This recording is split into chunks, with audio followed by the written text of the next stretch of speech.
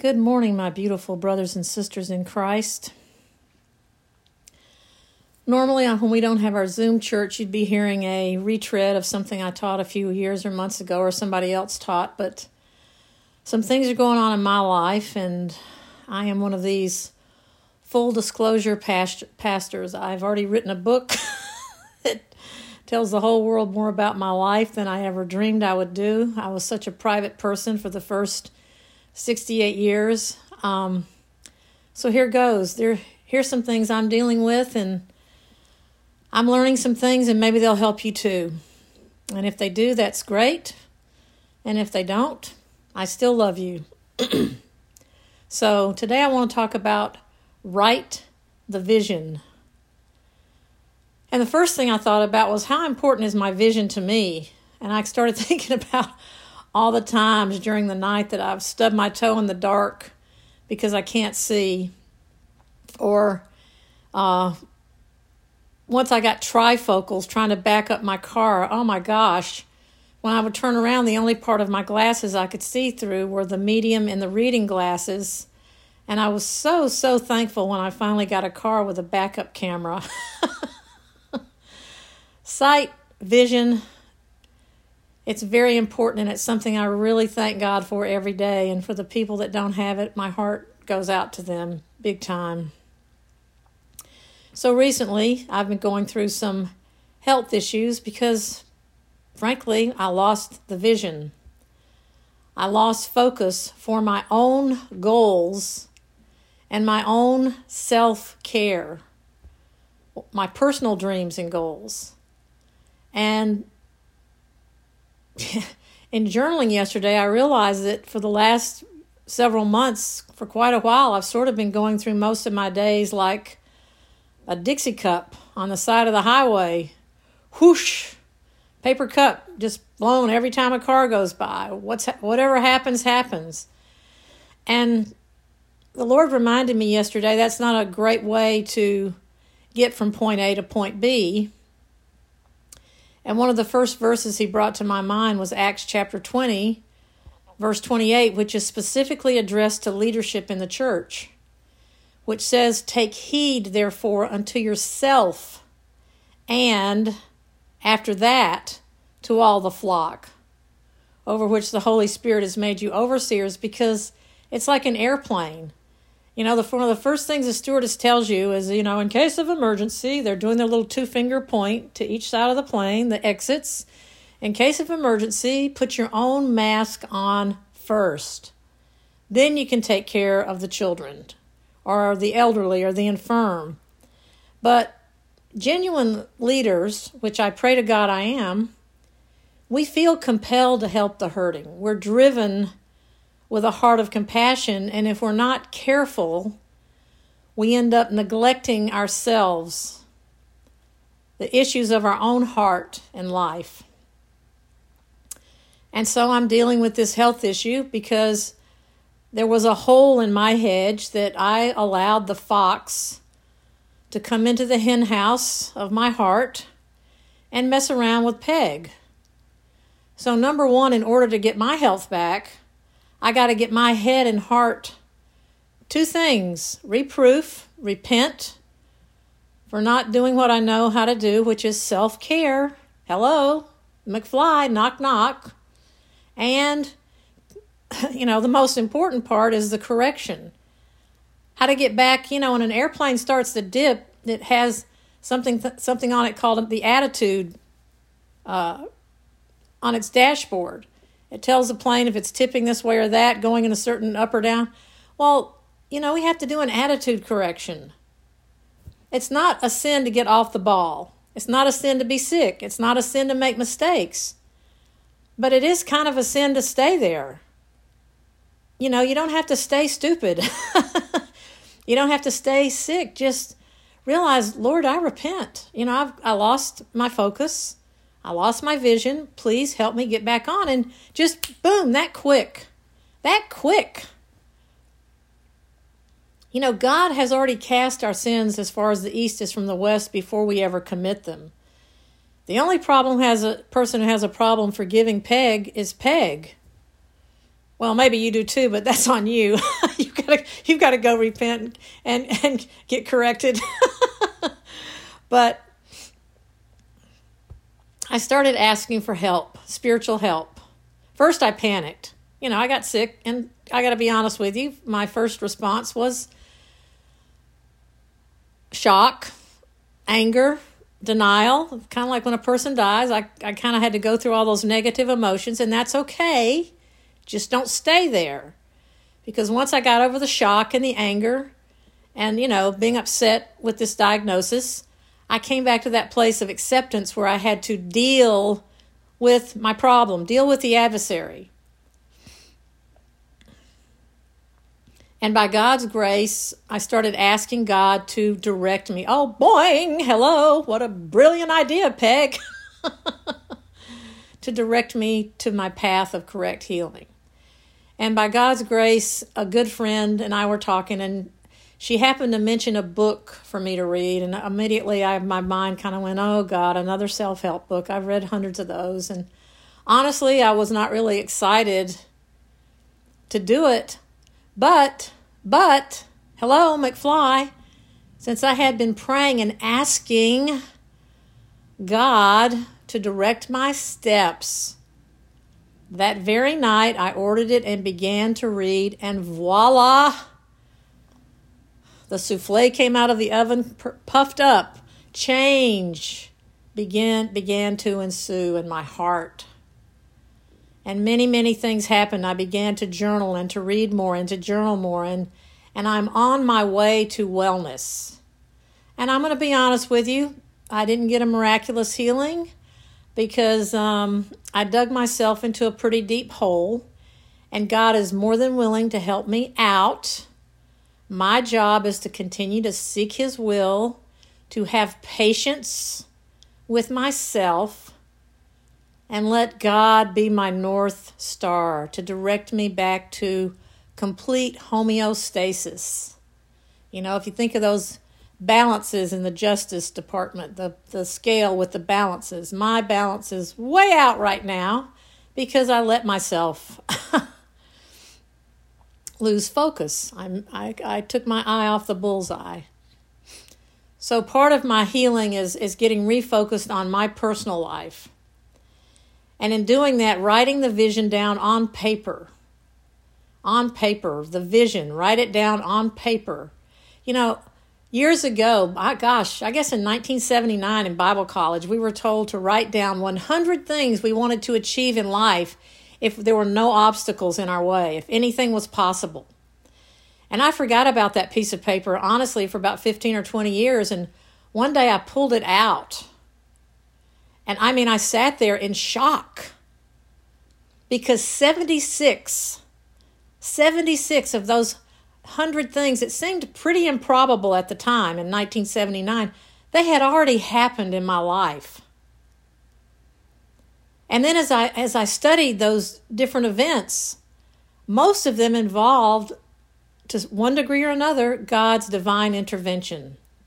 He had been part and parcel to bringing those dreams to pass. And that's why today I want to remind us all of the power of the written word and the power of your written words. Why journaling? I probably have 35 or 40 journals. I have a shelf and a half of just journals that I started doing before I even knew about Jesus, before I reconnected with Jesus, back when I was in my crazy days in Tahoe. I would sit up on my rock over Emerald Bay and journal about life. Journaling is part and parcel to me. At times I forget, and sometimes I realize I haven't done it for weeks and a couple times even months. But gosh, it's so powerful that when God is speaking to our heart, we write it down.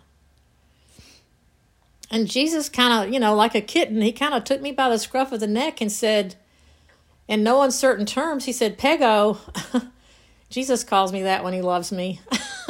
When he's upset, he says, Margaret.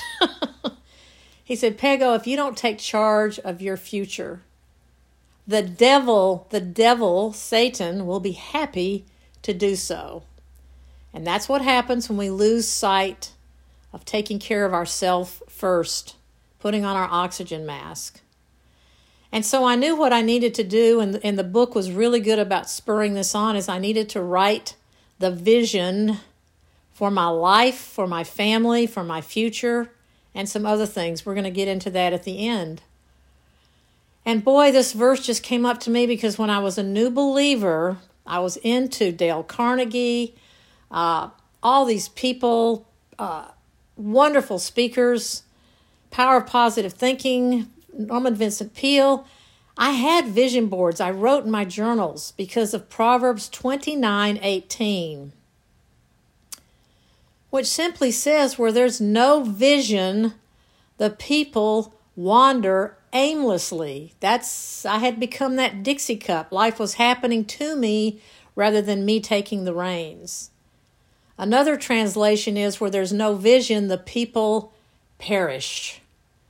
Oh, perish the thought. Yeah, well, a fox came in and stole a few of my eggs out of the hen house, and now I've got to replenish that. But I'm on the path.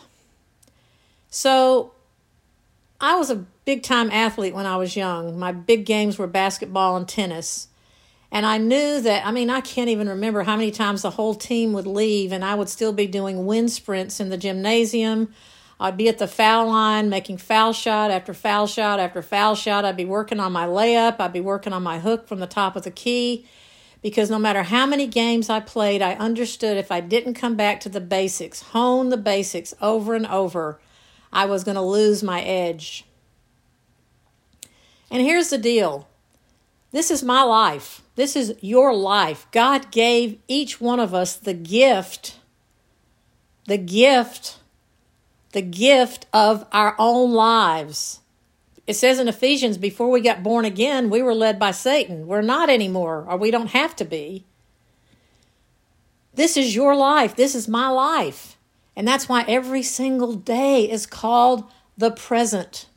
The present, if we live it with God. So, speaking for myself, God gave me this new life in Christ to steward. It's not, I don't even own this life. It says I don't even own it. I'm bought with a price. I'm not my own. I'm here to glorify God in my spirit. And if I let my mojo run out, I don't have much to do to help God. So I had to get real. I chart the course of my destiny. I'm the captain of my ship. I am, or should be, the master of my fate unless I turn it over subconsciously or some other way. But here's the coolest part. You and I, we have Jesus right here with us to help us chart that course. And I know some of you are thinking, Peg, I don't have to write this down. I don't need a vision. God's going to tell me every day what I need to do. Well, why don't you look at Jeremiah 29:11? Because guess what? God has a vision for your life. And the number one key to finding out what that is get quiet and ask Him. But ask Him honestly, not pompously, like, what can I do to fix everybody else? No, what do I need to do to be whole with you, Papa? What do I need to do to take care of Peg, to be in harmony, the vine and the branches, John 15, the vine and the branches, to be in harmony with you so I have to give to him that needs. Because, folks, this isn't the first time I've suffered from burnout, not mentally, but physically. And Jeremiah 29:11, this is probably a familiar verse to a lot of you. God, the big guy, He says, for I know the plans I have for you, declares the Lord, plans to prosper you and not to harm you. To give you what? To give you hope and a future. God has plans for us. God has plans for us. He knows those plans. So, do you think one of the places to start would be to ask God what those plans are? Well, yes, because it says so in the next verse. Then call on me and come and pray to me, and I will listen to you. And you know what he will do? He will show us the way. The way. Isn't it just amazing? He says, you will seek me and find me when you seek me with all your heart. There's where our vision comes from, folks. Seeking him, letting him show us the real desires of our heart. It says in another place in Jeremiah, we don't even know what's in the heart, in our own heart. We have to ask God and get his Spirit to be the candle and light the way and show us what's in our heart. Man. But every answer to life is in God. Every answer to life is in this book of life called the Bible. You know, Bible just means book. But the reason it's just called Bible is because it's the book. It's the big kahuna book. It's the book we all need. So looking at Jeremiah and taking our cue from God, then a few things our vision will include would be, number one, prosperity, because his vision, his plans is to prosper us.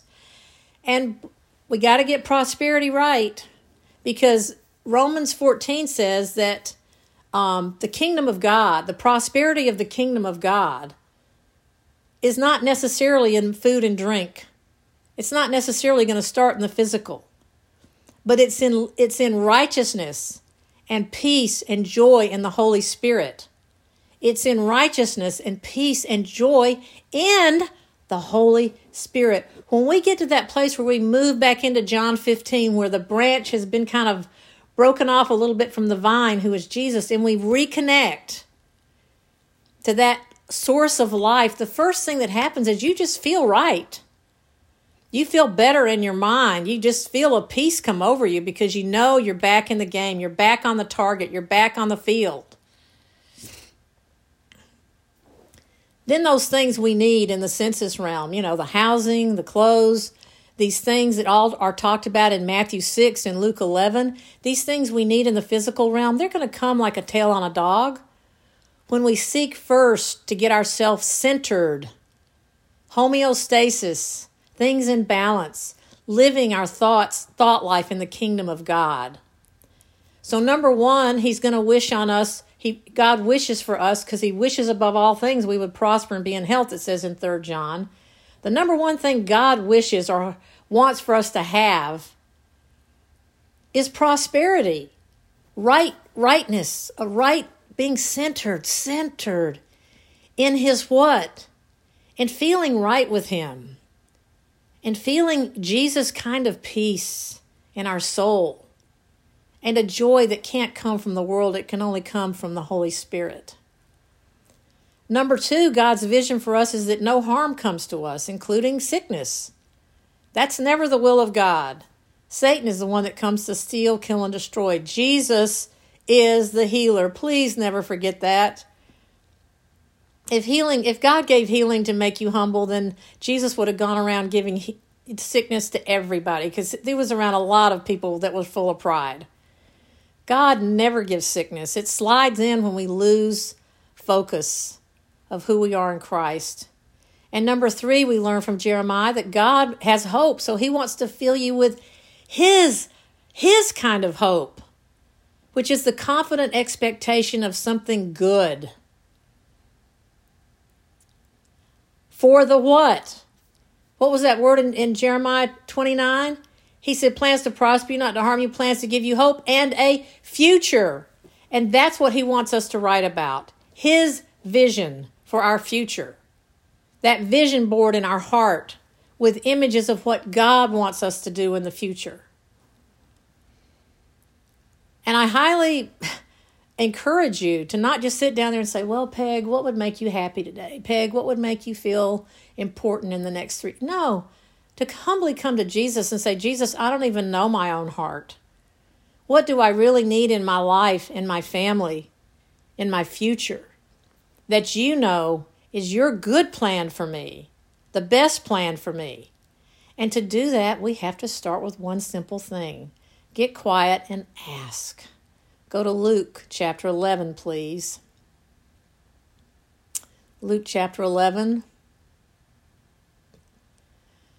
And I say unto you, ask, and it shall be given you. Seek, and ye shall find. Knock, and it shall be opened. This is right after he's given the Our Father, a few verses before this in Luke. And what's the first thing we do in the Our Father? We ask that his kingdom come, his will be done in earth as it is in heaven.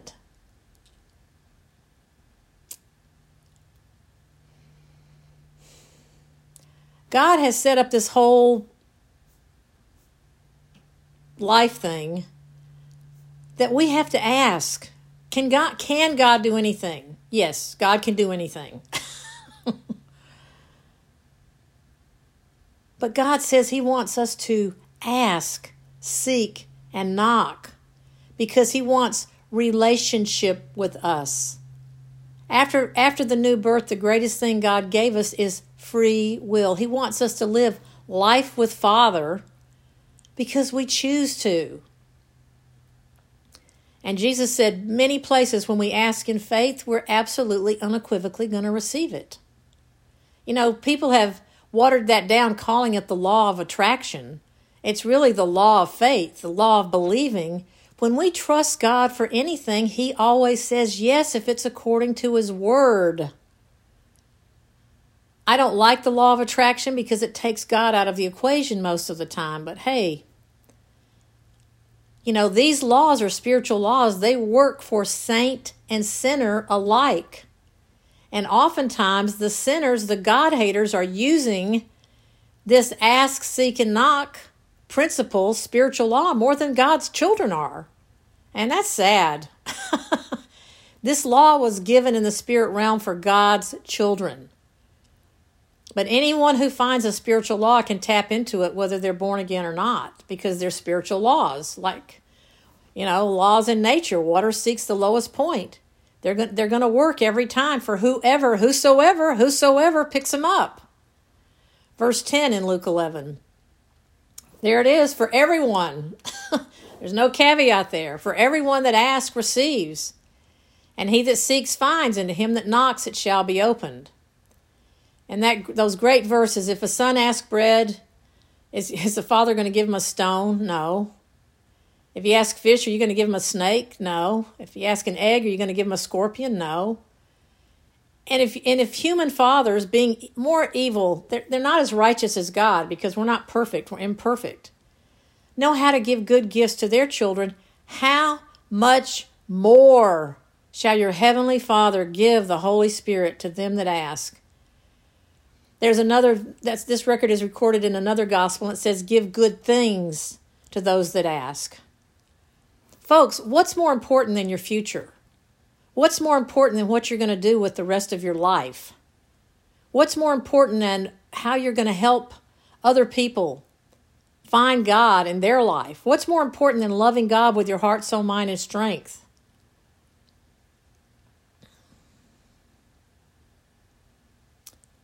So when I read that statement, I had to say, Peg, what does ask, seek, and knock? What does that look like to you? What does that mean? It means to ask God to help to give me a picture in my heart of where he and I can go together. Like I said, God can do anything, but he has set up these spiritual laws where we are given the prompt to ask, and then he responds according to our trust in him. What would your life look like today if you just really and truly buckled down and got kingdom minded? Because when we pray the Our Father, the first place the kingdom's got to come is all over you. That you feel right with God. You feel close to God. You feel the peace of God. You feel the joy of God. You walk around with God confidence. I really loathe the word self-confidence because I of myself can do nothing. That's what Jesus said. But I revel like Izzy rolling around in the grass in the backyard in God confidence. My confidence is in the Lord. My confidence is in the Lord. Glory to God in the highest. Thank you, Jesus. And that Our Father, that there's a lot of things Christians disagree on, but if you stand up and do the Our Father, the whole audience can say it. It's such an amazing prayer to ask God for his kingdom to come, first of all, all up inside of us. And then we've got a good case of it so we can spread it. We can spread it to our family, our church, and our friends. And in that prayer is give us this day our daily bread. That's again like John 15, the vine and the branches. We're supposed to kind of live in this spirit, this attitude of heart. Sort of walking and talking with God throughout the day. My first hour of every day, don't bother me. I'm in prayer, I'm in meditation, I'm talking to God. I'm trying to get my compass straight to start my day with the Lord. And to me, he deserves the best of my time and attention. Everybody's got to figure out their own time and place, afternoon, night, whatever works for you. Top of the day works for Pego.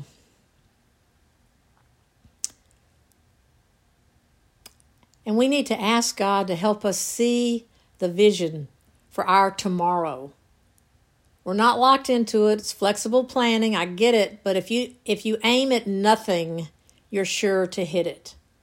If you aim at nothing, so at least have a direction, have a vision for where you want to go. You can correct your attitude. You can correct some things around it.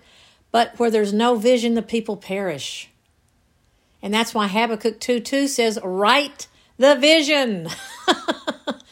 Make it plain upon the paper that he may run towards that vision who reads it. I go back and read my journals frequently to keep myself. Where was I then? Did this happen? How could I do it better? Remembering that the kingdom of God is not primarily in meat and drink. We need those things, but they're not at the top of my list. Right living, peace, joy in the Holy Spirit. When we write our vision, God will show us some stuff that may be included, but it's mostly about the growth in our heart life. Our closeness with God and man, loving yourself like Jesus loves you. And he loved you enough to lay down his life for you. Golly smokes, I'm still working on that. And then if we loved ourselves like God loved us, if we felt right with God, if we had his confidence and peace and joy, what would that look like as a practical outcome? What would the practical outcome of that be? What would be your soul's sincere desire?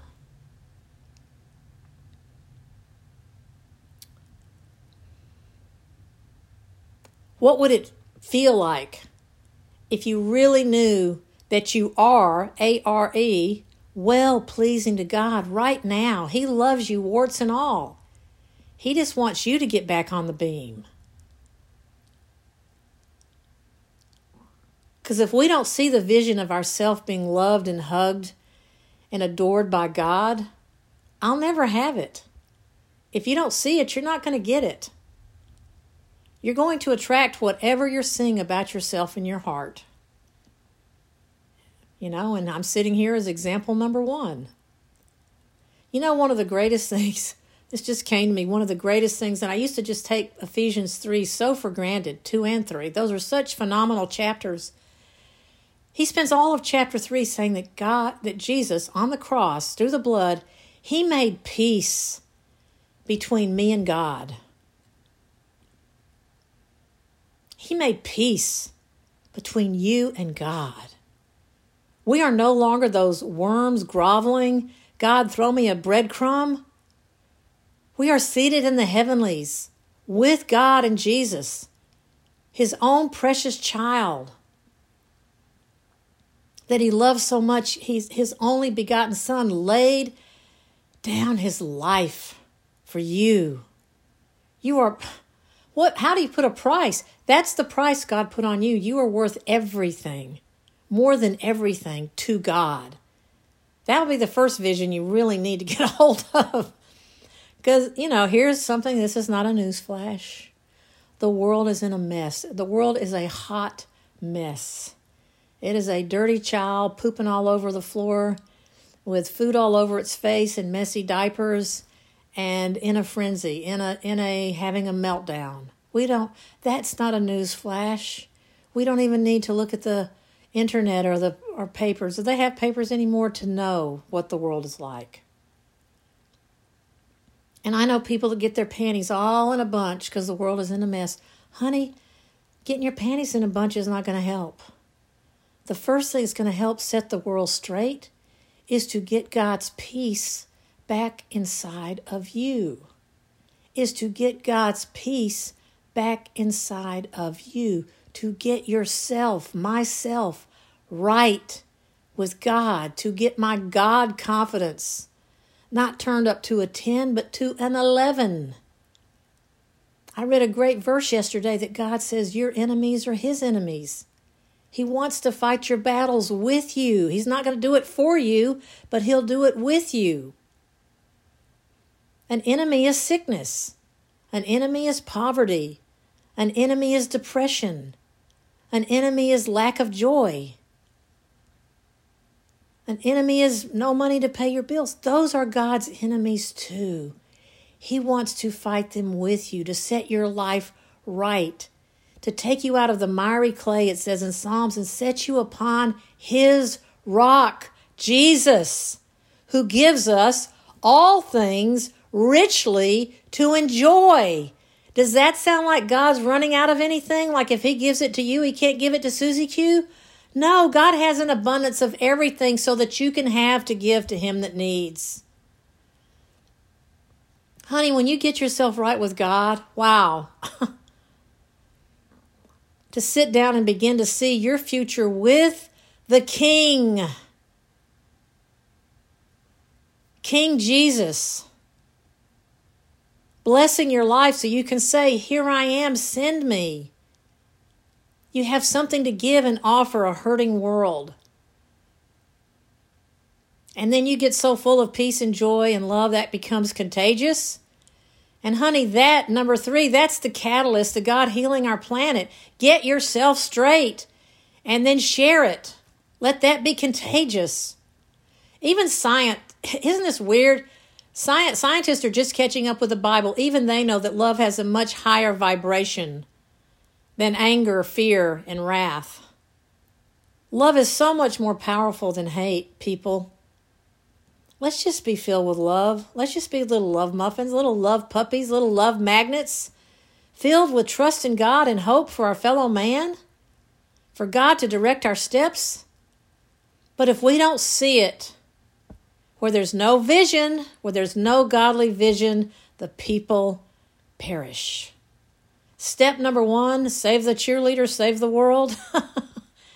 Get yourself right with God. And the Bible says, people come to me all the time, Peg, how do I know if I'm right with God? It's very simple. The Bible says there's joy and peace in believing. You will know you're right with God because you have 2 things. You have joy and peace. When I want to know if my acid balance is right with my body, I have a little litmus piece of paper I can stick in my urine, and it tells me where my pH balance is. You know, if you want to know if you're right with God, your litmus test is, do you have joy and peace? If not, you've got to sit down, do some writing at the first opportunity. So we're going to do some journaling here, and we are going to write the vision, some goals down. And remember that when you write this stuff, it says when you pray, and prayer is just talking to God. So writing in your journal is a form of prayer. The Bible says when you pray, believe. Believe, go back and reread this stuff until it gets ingrained in you and you start seeing it more and more in your life so that you're exercising your faith. You've already got the faith of Jesus, you just have to exercise it. And the thing is, God wouldn't tell us to write the vision. He wouldn't tell us to journal. He wouldn't tell us to do any of these things if he did not want to give it to you. He wants to give you this. He wants to bless your life. He wants to give us healing. He wants us to have joy and peace. He doesn't have his foot on the hose, folks. I do. You do. We got to take our foot off the hose and let him flow. Let him flow into our life. What would it feel like to know that you are in the center of God's will all throughout your day? You say, well, Jesus did it, but that's right, he did.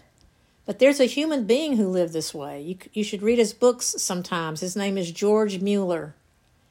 And he funded dozens of orphanages and helped tens of thousands of orphans without ever having a fundraiser, just by believing God to supply his need. Georgemueller, George Mueller. Truth is truth. He went through his whole day believing anything is possible. So when we get that vision, that godly vision for our future, honey, it's a new day, it's a new dawn, it's a new song, and I'm feeling good. So here we go. And you don't have to, you can start this now. I'm going to put on some music, or you can listen to the teaching, or you can just write these 3 things down. But I suggest whenever you journal, pray first before you journal. And I would pray something like this: Lord Jesus, with you, anything is possible. Father promised this in Matthew 6, the whole chapter. But we also know where there's no vision, the people perish. So Lord Jesus, help me see my true self. Help me see my true wants and needs on a spiritual plane so that I can live the life that you've called me to live. Help me see the vision of my best life. In your precious name, amen and amen. And then just open up your journal and or write this down on a piece of paper. Here are 3 things that I would like for you to journal about. Ask the Lord Jesus, what is the vision for my life? Today, tomorrow, the next day, including my health. Number 2, what is your vision for my family and building friendships on this earth? Number 3, what is your vision for my work, my career, my job, and my fellow workers? So, Lord Jesus, I pray right now that these wonderful folks can take some time to write the vision, make it plain upon the table. They may not write it all today. They may come back and write more tomorrow. And that's the way it should be. We fine-tune it as we live. But Lord, we all know you'll speak to every single one of your children, and I ask you to do that right now in your precious love for us. And I'm just going to play some music.